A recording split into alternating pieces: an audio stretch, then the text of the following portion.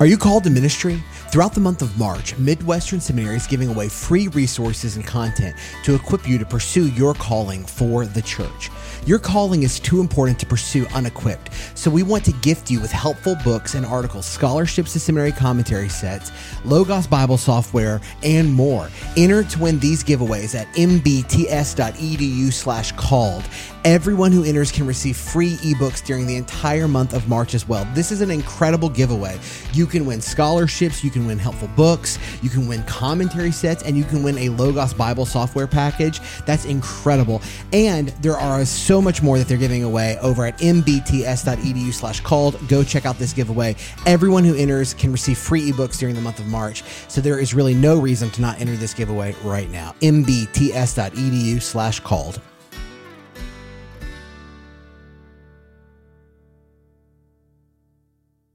You're listening to Knowing Faith, a podcast of Training the Church.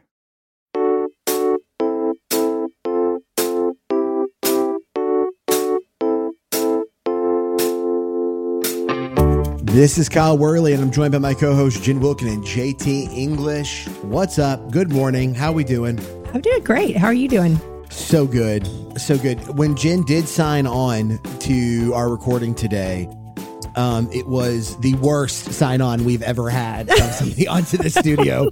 It was like the camera was falling over, the sound, there was terrible feedback. I really thought there was an earthquake happening in her part of Texas for a hot second. And I'm not that far away, so I thought, what is happening over there? But we're all good now, Jen? I just wanted to make sure you guys were awake. Well, if we weren't before, we were woke after. You know what I'm saying? It was so funny because I couldn't hear it. All I could see was you guys acting like the whole sky was falling, and it was kind of great. I was like, wow, I really do have influence over these guys. Yeah. Well, you for somebody who just wrapped up a shooting for your forthcoming Revelation study, it did feel like you were pouring out a bowl of wrath. We needed an apocalyptic moment to start the day. That's right. And that was it. That's right. Repent, guys. Repent or perish. That's true. It definitely sobered me up before the Lord.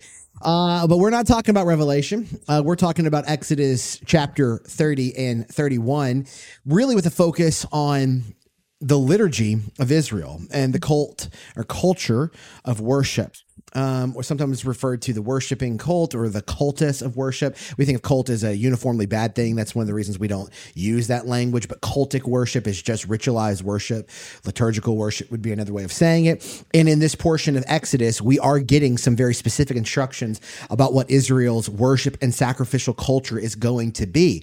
This is important because, as we've already discussed, there is, after Sinai, God, who has rescued his people, is now reorienting them to how they're going to live their life in his presence. But because of the impact of sin on a broken world, and because God is going to be, for the first time really since Eden, dwelling with his people in a very proximate, near way, there has to be a very rigorous, regulated instruction for Israel's life. This involves their cleanliness. It involves their purification. It involves what they eat and what they don't eat. It involves what they wear, what they don't wear. It involves what they do if they see a dead animal and what to do if they accidentally touch it, and how they're going to offer prayer and how they're going to offer praise. And so when we get into the back half of Exodus, and some of you are there right now in your Bible reading plans for the year, it's easy to just kind of glaze over after the 10 Commandments, wait till the golden calf, and then kind of just ride out the back portion of Exodus that way. But this whole season is an argument of trying to tell you not just the back half of Exodus, but Leviticus, Numbers, and Deuteronomy are really worth your attention because they are telling us something significant, not just about the history of redemption, but about what the people of God's orientation should be to the presence of God in their midst and how that affects our worship. So we're going to dive in looking at worship and sacrifice after Sinai. To do that, I'm going to read Exodus 30, verses 1 through 10, and then we will talk a little bit about what the connection is between the tax here, the anointing of oil, the sacrifices that are being offered, and really what God is inviting his people into. So let me read Exodus 30, beginning in verse 1. You shall make an altar on which to burn incense. You shall make it out of acacia wood. A cubit shall be its length, and a cubit its breadth. It shall be square, and 2 cubits shall be its height. Its horns shall be of one piece with it. You shall overlay it with pure gold, its top and around its sides and its horns. You shall make a molding of gold around it. You shall make 2 golden rings for it. Under its molding, on 2 opposite sides of it, you shall make them, and they shall be holders for poles with which to carry it. You shall make the poles of acacia wood and overlay them with gold, and you shall put it in front of the veil that is above the ark of the testimony, in front of the mercy seat that is above the testimony, where I will meet with you. And Aaron shall burn fragrant incense on it. Every morning when he dresses the lamps, he shall burn it. And when Aaron sets up the lamps at twilight, he shall burn it. A regular incense offering before the Lord throughout your generations. You shall not offer unauthorized incense on it, or a burnt offering, or a grain offering. You shall not pour a drink offering on it. Aaron shall make atonement on its horns once a year. With the blood of the sin offering of atonement, he shall make atonement for it once in the year throughout your generations. It is most holy to the Lord. So this is dealing with the altar of incense. But if you look at even just the little subsection headings, in the chapters after this, you're going to see reference to the census tax, reference to the basin, reference to anointing oil. You're going to hear reference to 2 guys with 2 great names, Aholiab and Bezalel. Baller names, right? I mean, those are, we should see those among babies today. Did you practice those pronunciations before you got on the podcast today, Kyle? No, but I had I've messed up on Aholiab and Bezalel before. I accidentally one time when I was preaching this passage just like slip of the tongue, Aholiab and Jezebel, very different character in the story, very different character in the story. So, but Aholiab and Bezalel, but really what we're seeing here is again, the cultic practice, the worship practice, the liturgical practice of Israel. Let's start with a big question that our audience is broadly familiar with. Why are sacrifices at all being offered to God? Why is this God so vain that he needs sacrifices? Does he need the aromas of burnt meat and oils? Why are sacrifices being offered to God? Yeah, I think in a lot of ways, sacrifices are parables. They're signs and symbols that are pointing toward the sacrifice of Christ. And I think people recognize that. I think they know enough to make that connection. But you look in the Old Testament, you're like, well, why are there so many though? We had one sacrifice that's made by Christ. So why all of these different ones? And I think it relates to the idea I just said. I think there are many ways in which Israel needed to understand their need for deliverance, and many ways in which they needed to understand the holiness of God. And so that's why I think it's good for us to not tune out when we get to this part of the book of Exodus, because rather than say, well, this doesn't matter anymore because this was all fulfilled in Christ, we can ask, but what was it telling us about the sacrifice of Christ? What was it telling us about the holiness of God? And I will say up front, I don't think that's immediately clear. I think the first time you start dealing with these, I think it's confusing. And maybe the 20th or 30th time you start looking at them, it begins to come more clear for you, especially if you're spending time in the whole story of the Bible. That's right. Yeah, that's right. Yeah, I might just add briefly. I agree with you, Jen. I mean, it's about the sinfulness of humanity and the holiness of God. If you look at the passage we finished with in our last podcast on Exodus, in chapter 29, it says, I will dwell among the Israelites and be their God. They will know that I'm the Lord, that I am their God who brought them out of the land of Egypt, so that I might dwell among them. I am the Lord, their God. This even reminds me a little bit of Calvin's, and this is kind of what you're highlighting, Jen, 2 kinds of knowledge, knowledge of God and knowledge of self, knowledge of God both as image bearer and as sinner, and also knowledge of the holy creator God who made us. And if God's going to dwell with humanity, part of what these sacrifices are doing is reminding us of that distinction, a good, holy, righteous, perfect creator God who has also come to redeem in a broken, sinful humanity that is in need of consecration and being set apart for this God. I think that's true. I also think something we don't talk about very often that is easier to talk about in the New Testament, but I think is also true here. This is also supposed to teach Israel that it isn't actually about these sacrifices. These sacrifices are supposed to posture their hearts with lowliness and humility, that this animal is dying instead of me. But just like us, we'll see in these stories too, the people here begin believing that it's only about the sacrifice, not the posture of their hearts, to the point where at points God will say, your sacrifices, your cultic worship is dead to me. I'm more worried about the posture of your hearts. This is what Jesus is ultimately getting at in the Sermon on the Mount, is I'm looking for a greater righteousness, one that's internal, not just external. I'm not just interested in making sure that you follow the Exodus and Levitical codes and worship practices right, but you're supposed to bow your hearts down to me. Yeah. That the ultimate form of worship is our hearts worshiping who Yahweh is, not just getting these done exactly the way he said. Well, and I think if you think about it, had they bowed their hearts to him, then the sacrifices would not have been necessary, right? The sacrifice is made because that is not done. And one of the things that was so fascinating to me when I got into the latter parts of the story of Revelation just last week in the taping. So I'd always thought, you always hear Psalm 46, sacrifices and offerings I did not desire, but a broken and contrite spirit is what he wanted. And you get to the picture of the New Jerusalem as a holy of holies that fills the earth. And one of the things that's significant about that is that if you look at the Holy of Holies, there is no altar of sacrifice in the Holy of Holies. Like the altar of sacrifice that we just read about, the golden altar, is outside of the Holy of Holies. And then the bronze altar is out in the outer court.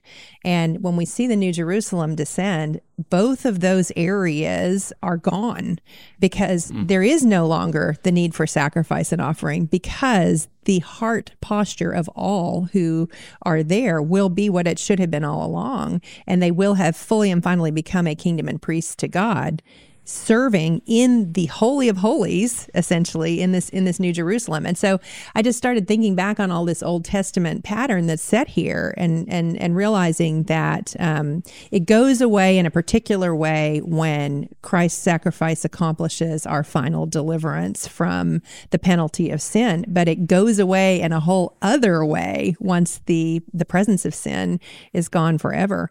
But again, we still learn while we're in our own wandering in the wilderness season, which we're all in right now, waiting to enter into our final rest. We still learn from these patterns that were set from us, ways to relate to God, to relate to his holiness.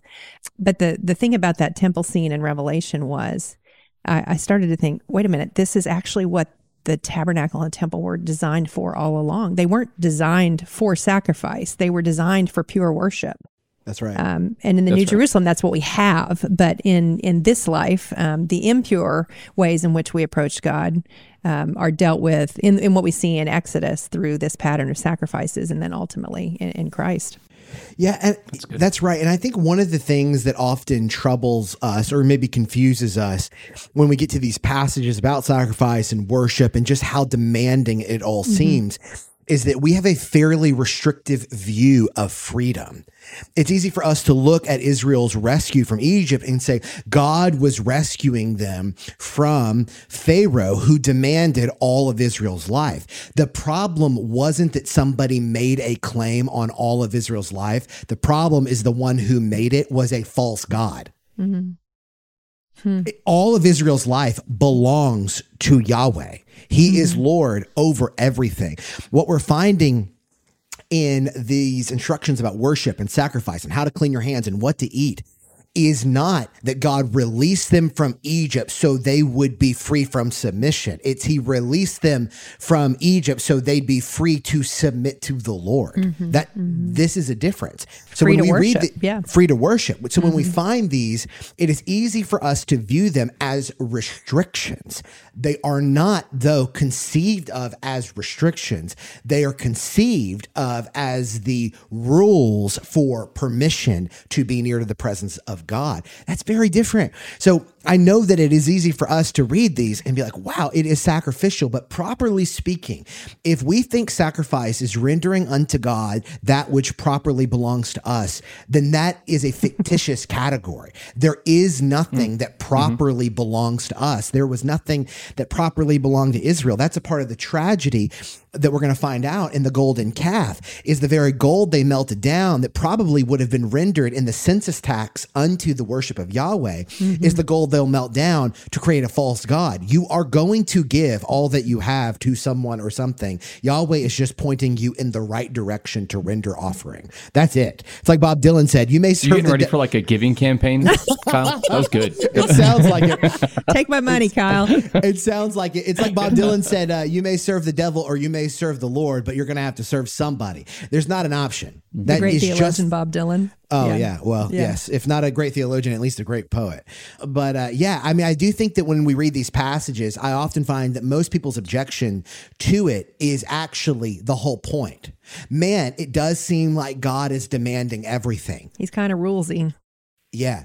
Yeah, he is demanding everything. And that's not just like some true of some Old Testament conception of God. Jesus literally comes into the frame and says, I'm Lord over everything.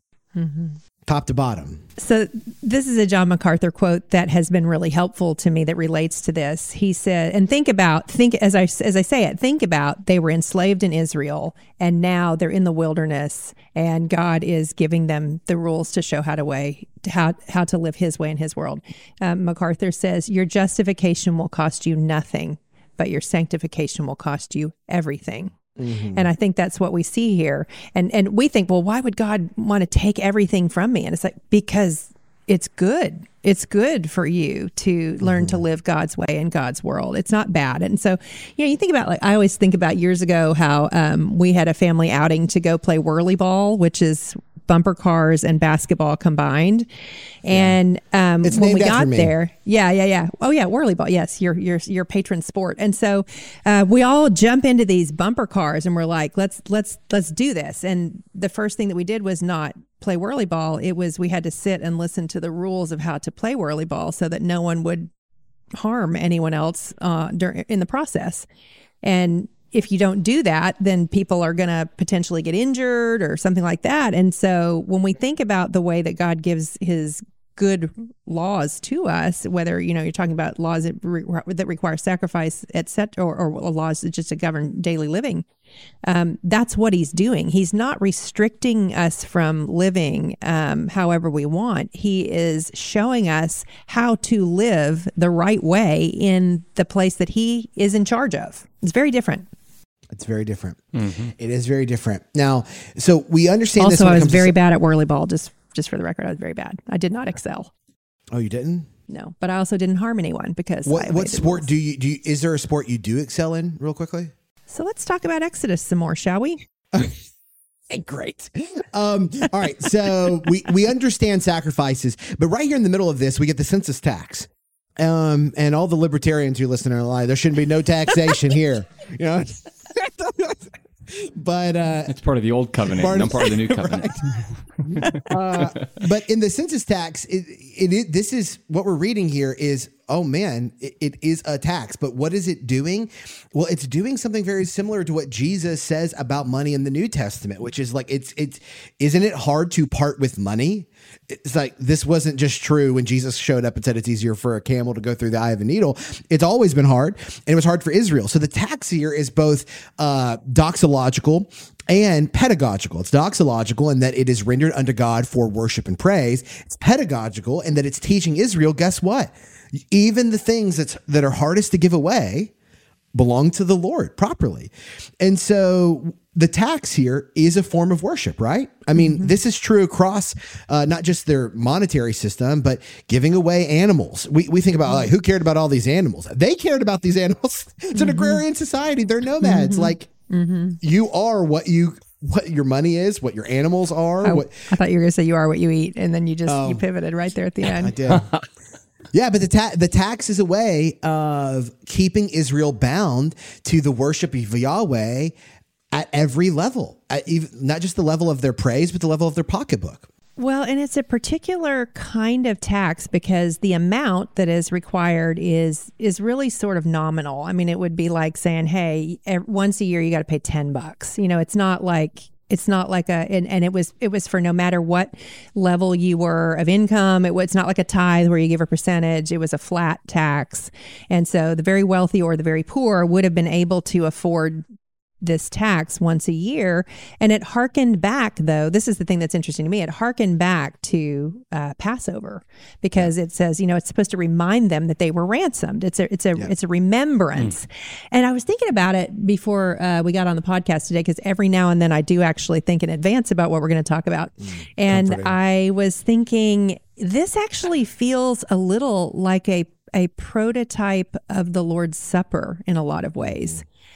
because the Lord's Supper looks back on the sacrifice of Christ. It's a small symbolic moment where we all say, "I have not forgotten how I got to where I am," and I think there's a good correlation here in the census tax, because it can feel like, why is he nickel and diming them once a year, right? Even though the money did go to support, the sanctuary, it wasn't like a huge amount. And I think it's a remembrance. Right. I think it's an early sign of a way to remember the Passover sacrifice, whether that's the original Passover or, as we see in the Lord's Supper, the deliverance through our Passover lamb. You know what? It's interesting you say that, because I was thinking something similar with the passage that comes after this with the purification laws. And I've wondered, and I wanted to bring this here when it comes to cleaning. Now, certainly there's a consecration element to the cleaning that's happening. So right after the census tax, you have the discussion over the basin. The basin is going to be used for ritual washing and for cleansing with water. And the cleansing of water is so that the priest, Aaron, and those that they may be able to go into the tent of meeting. When they come near the altar to burn food offering before the Lord, that they will be able to do so clean, right? That's basically what's happening here. And I wondered if this was not unlike a remembrance for them of the Red Sea and the flood, and the flood and baptism of this moment where there is we are being made clean. We are, because the Red Sea, yes, is crushing Pharaoh, but like baptism, the Red Sea is not just the crushing of the power of the devil; it's a washing of Israel from the impurity of Egyptian life. In the same way that baptism is a picture of our salvation, which is freedom from sin and shame and freedom from the tyranny of the devil. And I've wondered if the washing here that accompanied the priest wasn't a symbol, a visible symbol to Israel that they would be able to see, that they all had been washed, so to speak, of the unrighteousness and the evil of Egypt. I don't know if is that crazy? It absolutely is, because even if you think about the order in which you would pass into the tabernacle, you start at the bronze altar. So first blood is shed for your deliverance, and then what? So they go from the Passover moment at the bronze altar to the Red Sea moment at the entrance to the Holy of Holies, and to the holy place. Yeah. And then when you get into the holy place, what do you see? You see all of these things that were true of God's support of them in the wandering in the wilderness. You've got a flame, you've got bread, you've got the ability to commune with him, but they're not into the most holy place yet, because that's our final rest, and that's what we finally see in the book of Revelation. So I think it's absolutely meant to be a picture of that timeline, and the flood was very much a cleansing moment. The Red Sea was another cleansing moment. And there's all this stuff that's written about. I'm not prepared to talk about it from a very scholarly perspective, but maybe JT, you or Kyle know more about it than I do, about how when John the Baptist comes, probably, it starts baptizing people. What he's doing is he's keying in on ritual cleansing rites that were happening in the temple, but he's repurposing them. Would you say that, or is he? Well, it's interesting you bring that up. I think I would say that again. I'm not qualified in the way that you're just saying to talk about this. I mean, where you are, these ideas are kind of percolating for me too. But I was just thinking about, where else do we talk about this bronze altar? And this is, or this anointing oil that we're about to talk about. This is exactly what Zechariah is doing when the angel Gabriel comes to him when he is on duty to go into the temple. And Gabriel comes to him and says, you're going to have a son. He's going to be full of the Holy Spirit. He's going to be in the line of his father Elijah to prepare a way for Israel. And just thinking about all the connections of here, Zechariah is going into this place to offer atonement in similar ways, or to cleanse the same way that Aaron would have. And he's living the biblical story as he's walking in. He's literally that's what this sanctuary is meant to do. Remind you who God is, the story of what he's doing for the people of Israel.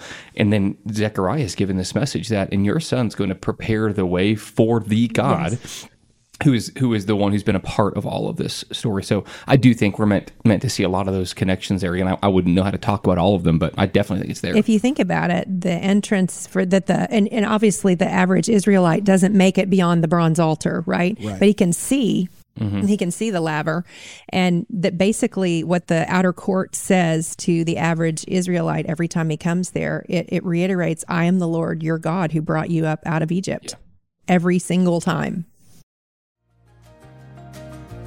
Have you ever wondered what is God's heart towards you? In this noisy world, God's heart beats hard with love and mercy. But how can God share his heart with us when he doesn't have our attention? You're invited to spend 100 days discovering the beautiful, merciful heart of God with Overflowing Mercies, a new devotional by Craig Allen Cooper. The Lord is not ashamed of you or quick-tempered toward your faults. Each one of your weaknesses, faults, frailties, and failures does more to arouse God's love than to stir up his anger. If you could fathom in some small way how warmly God truly feels about you, the faintest grasp of his immeasurable affection would reduce you to tearful wonder and heartfelt gratitude.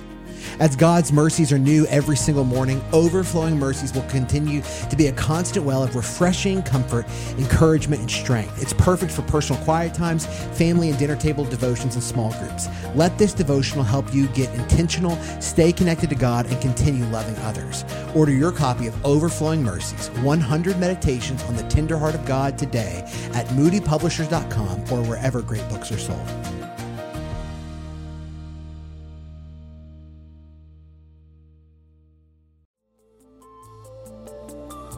Do you ever get stuck wondering how to study a Bible passage? The Courage for Life Study Bibles for women and the Courage for Life Study Bibles for men have over 1,400 Bible studies. That's a Bible study on every page of Bible text. Access to the Filament Bible app lets you dive even deeper. If you download the app and you scan the page number, you can open up a world of resources, including over 25,000 additional study notes, hundreds of videos, and a full audio Bible. Start discovering at CourageForLifeBible.com. That's CourageForLifeBible.com for incredible study notes and an incredible study Bible.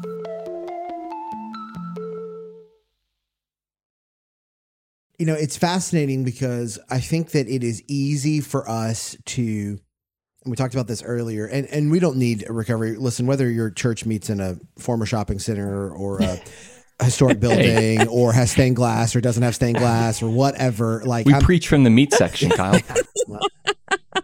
That's good. I'm pretty because you're sure not ironically, it's customer service at ours. Right. Oh man, I think that there is something that we learn about Israel's worship here, or Israel. We're learning something about Israel's worship that we don't need to have one-to-one correspondence with our contemporary forms, mostly because the principles, the dictates, we might say, of the law here have been fulfilled in Christ. But there is something that should not be rushed past in these that is more than just the thematic connections with the rest of the story of the Bible, that we're learning something here about how God views worship. Look at how embodied Israel's worship is here. It involves sights, sounds, smells. Look at how communal it is. The priests are walking to the tent of meeting with bells on them so that you can hear them. There's an incense that were in oil that is about to be offered that basically says, God's like, if you compound this perfume anywhere else, guess what? You should be cut off from the people. Right? It's like basically if you offer this incense up, if you combine these spices anywhere else, you should not be allowed to be a part of the covenant community. And we hear all of that, and it can be really shocking to us who have kind of locked in on a very one-dimensional, me and Jesus, very narrow spiritual act of worship. This here is supposed to be reflected in our worshiping life, not in the same way. We don't have to do all of these things, but there is something here for us to learn about. God is inviting our whole participation, both embodied and in a community, into the worshiping event. Well, and here's a nod to our Catholic and former Catholic or Orthodox listeners, all 12 of you. You know, Catholicism is sometimes Protestants will take a shot at it as smells and bells. Like that's actually something people will say. And it's like, yeah, smells and bells. Yeah. Like they in their liturgy, they do try to replicate the immersive experience that would have been temple worship. even in the clothing, so the liturgical garb that's worn by the priest. There are strong ties. Is this just an argument for a fog machine? Yes. Jen? Haze. It's haze. I found out I don't want to know this, but I found out there's a difference between haze and fog. Did you know this? I know it is. That's why I call it fog, just to make all those guys mad. Also, have I said this before? It smells like Aunt Annie's pretzels when they run those machines. I get so hungry when someone turns on the Holy Spirit machine. I'm in for those smells and bells. I get so hungry when somebody turns on the Holy Spirit. Hey, Brad, that's your clip, brother, for the episode. Just made that super simple for you, man.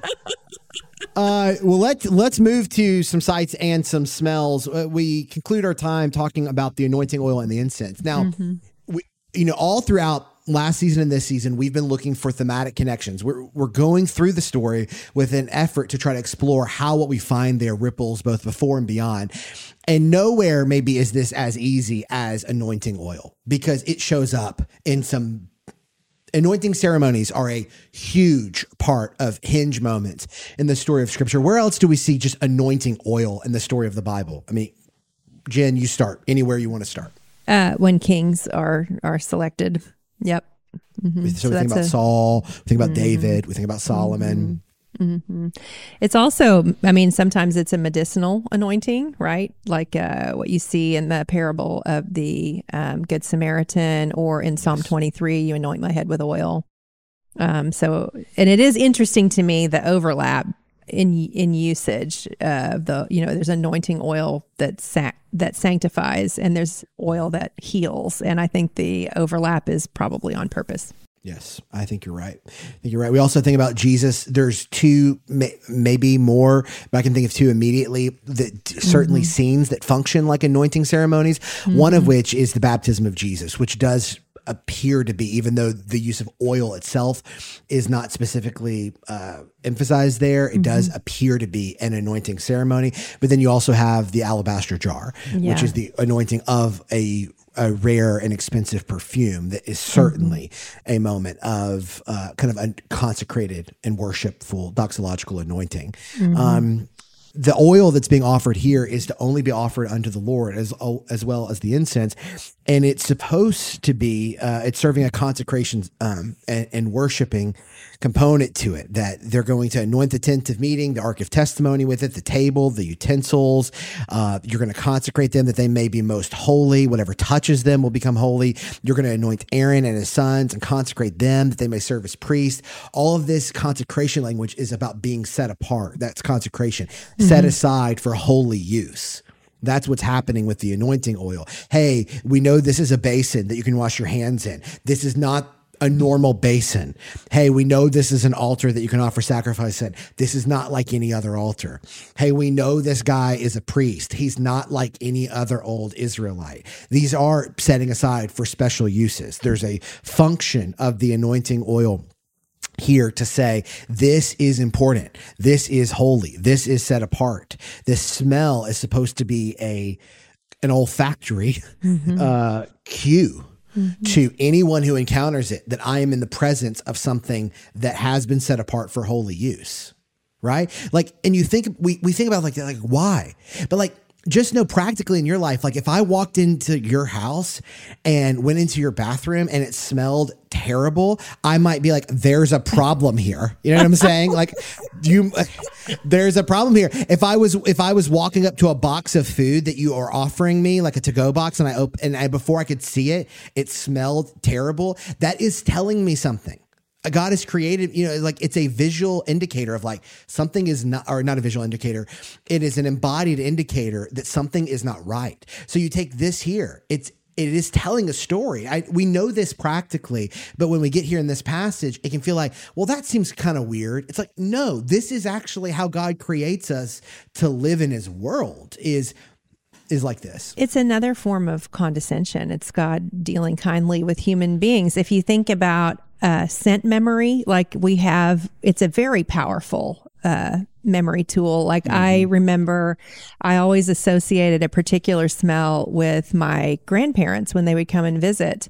Yes. And because they would stay in my room. I would go stay in my mom's room while they were there, and then they would stay in my bedroom. We lived in a very small house. And after they would leave, there was always this scent that was in the bedroom that was just a scent that I thought was unique to them.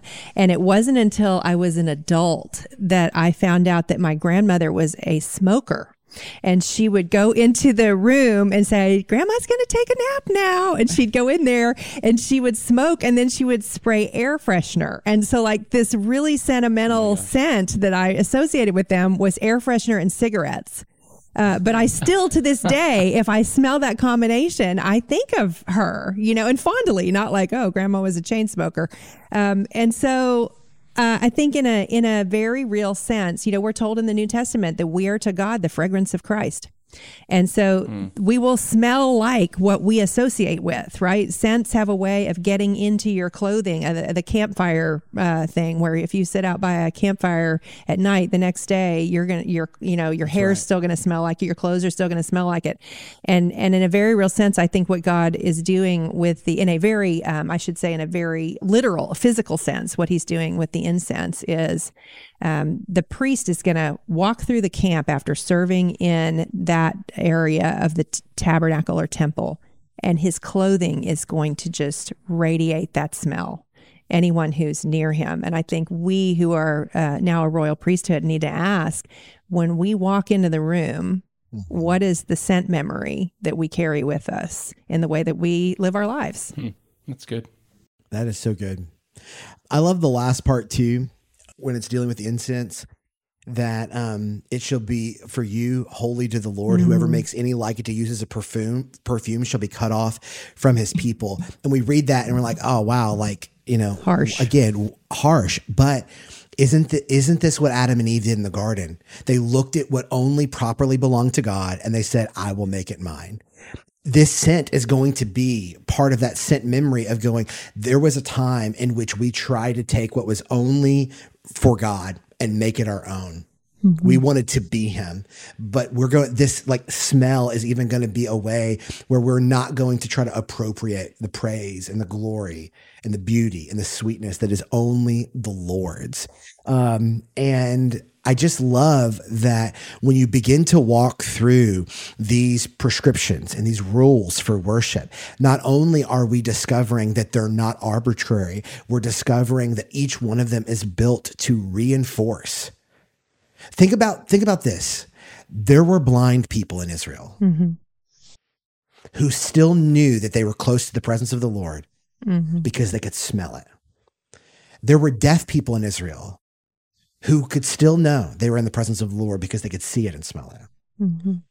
There were people who probably couldn't smell in Israel who could see it and hear it. This is, the presence of God here is radically inclusive in a way of saying, hey, you know what? Even a 6-year-old, a little 5-year-old Israelite running through the camp hears the jingling of the priest's garments and has to think about the priest is headed towards the tent of meeting.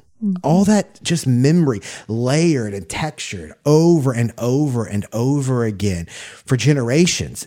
All of these are like, hey, you should do this. Look at the language. We kind of skipped over it, but each one of these prescriptions you're going to find, there is some sort of language. It shall be a statute forever to them, even to him and to his offspring throughout their generations. Why? Because that's often how long it takes to build generational memory. Is generations. Generations of associating that sight, that sound, that smell, that place, that artifact, that tool, that color with something. And I think I think there's something really beautiful about that. I really do. I love this season. Can we just talk about Exodus for the rest of the time that we do Knowing Faith, like just forever? Well, I don't know if we can do that, but we are going to talk about it for the rest of the season. Oh man! I'm just hoping we go back to 2 Samuel. Yeah, yeah. No, there was definitely a Red Sea moment when we were finished with that one. We were brought through the waters of death on 1 and 2 Samuel. Too bad you guys hate the Bible. Too bad, huh? Yeah. Well, on our next episode, we won't be talking about the Bible because JT and I just dislike it so much. We will be talking about Athanasius's wonderful work on incarnation. And we are excited to do that. If you are interested in getting a copy of On the Incarnation by Athanasius, you can head over to 10ofthose.com. We actually have our own thing over there that they've set up, a place for you to get the books that we recommend. So if you go to 10ofthose.com/knowingfaith, you're going to find our little shop there, and you'll be able to get a copy of Athanasius on the Incarnation along with other books we've recommended from past seasons. So if you want to join us in reading along with that book, you can grab a copy of that book, and hopefully next episode will whet your appetite to read it. It's a wonderful work. You can find Knowing Faith on Instagram, Facebook, and Twitter, and get it wherever you get your podcast. If you want to find some really cool behind the scenes stuff, a newsletter that we have that we send out every month that will give you some early access to things. If you want to find how to get early access to episodes that are also ad free, you can go to trainingthechurch.com/support. And if you do so right now, you'll be able to opt in to something that we're calling the Knowing Faith Book Club. We're running it this spring. We'll evaluate it after that. But if you're interested in jumping in on that, you can go to trainingthechurch.com/support and find out how you can get access to a special podcast over there called the Knowing Faith Book Club. Leave us a review on Apple Podcasts if you want other people to find the show, and check out our sister show. We're really excited about what Tiny Theologians is doing, a narrative podcast aimed at teaching doctrine to kiddos, and our friends over at the Family Discipleship Podcast who have wonderful guests on this season. Honestly, they just did an episode a couple of weeks back on the journey from boys to men, and I thought it was one of the most practical discussions on this topic that I've come across in a really accessible format. So if you're raising young boys and you want them to be godly men, or if you're working with boys in student or children's ministry, would encourage you to check out that episode. I thought it was fantastic. We hope you enjoyed the discussion today. Grace and peace.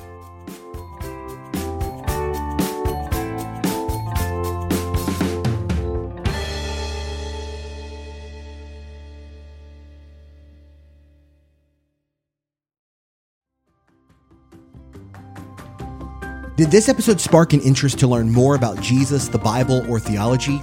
You can receive free theological training through Midwestern Seminary's For the Church Institute, which offers courses in Old and New Testament, Christian theology, and more, including the newly released course on missional leadership.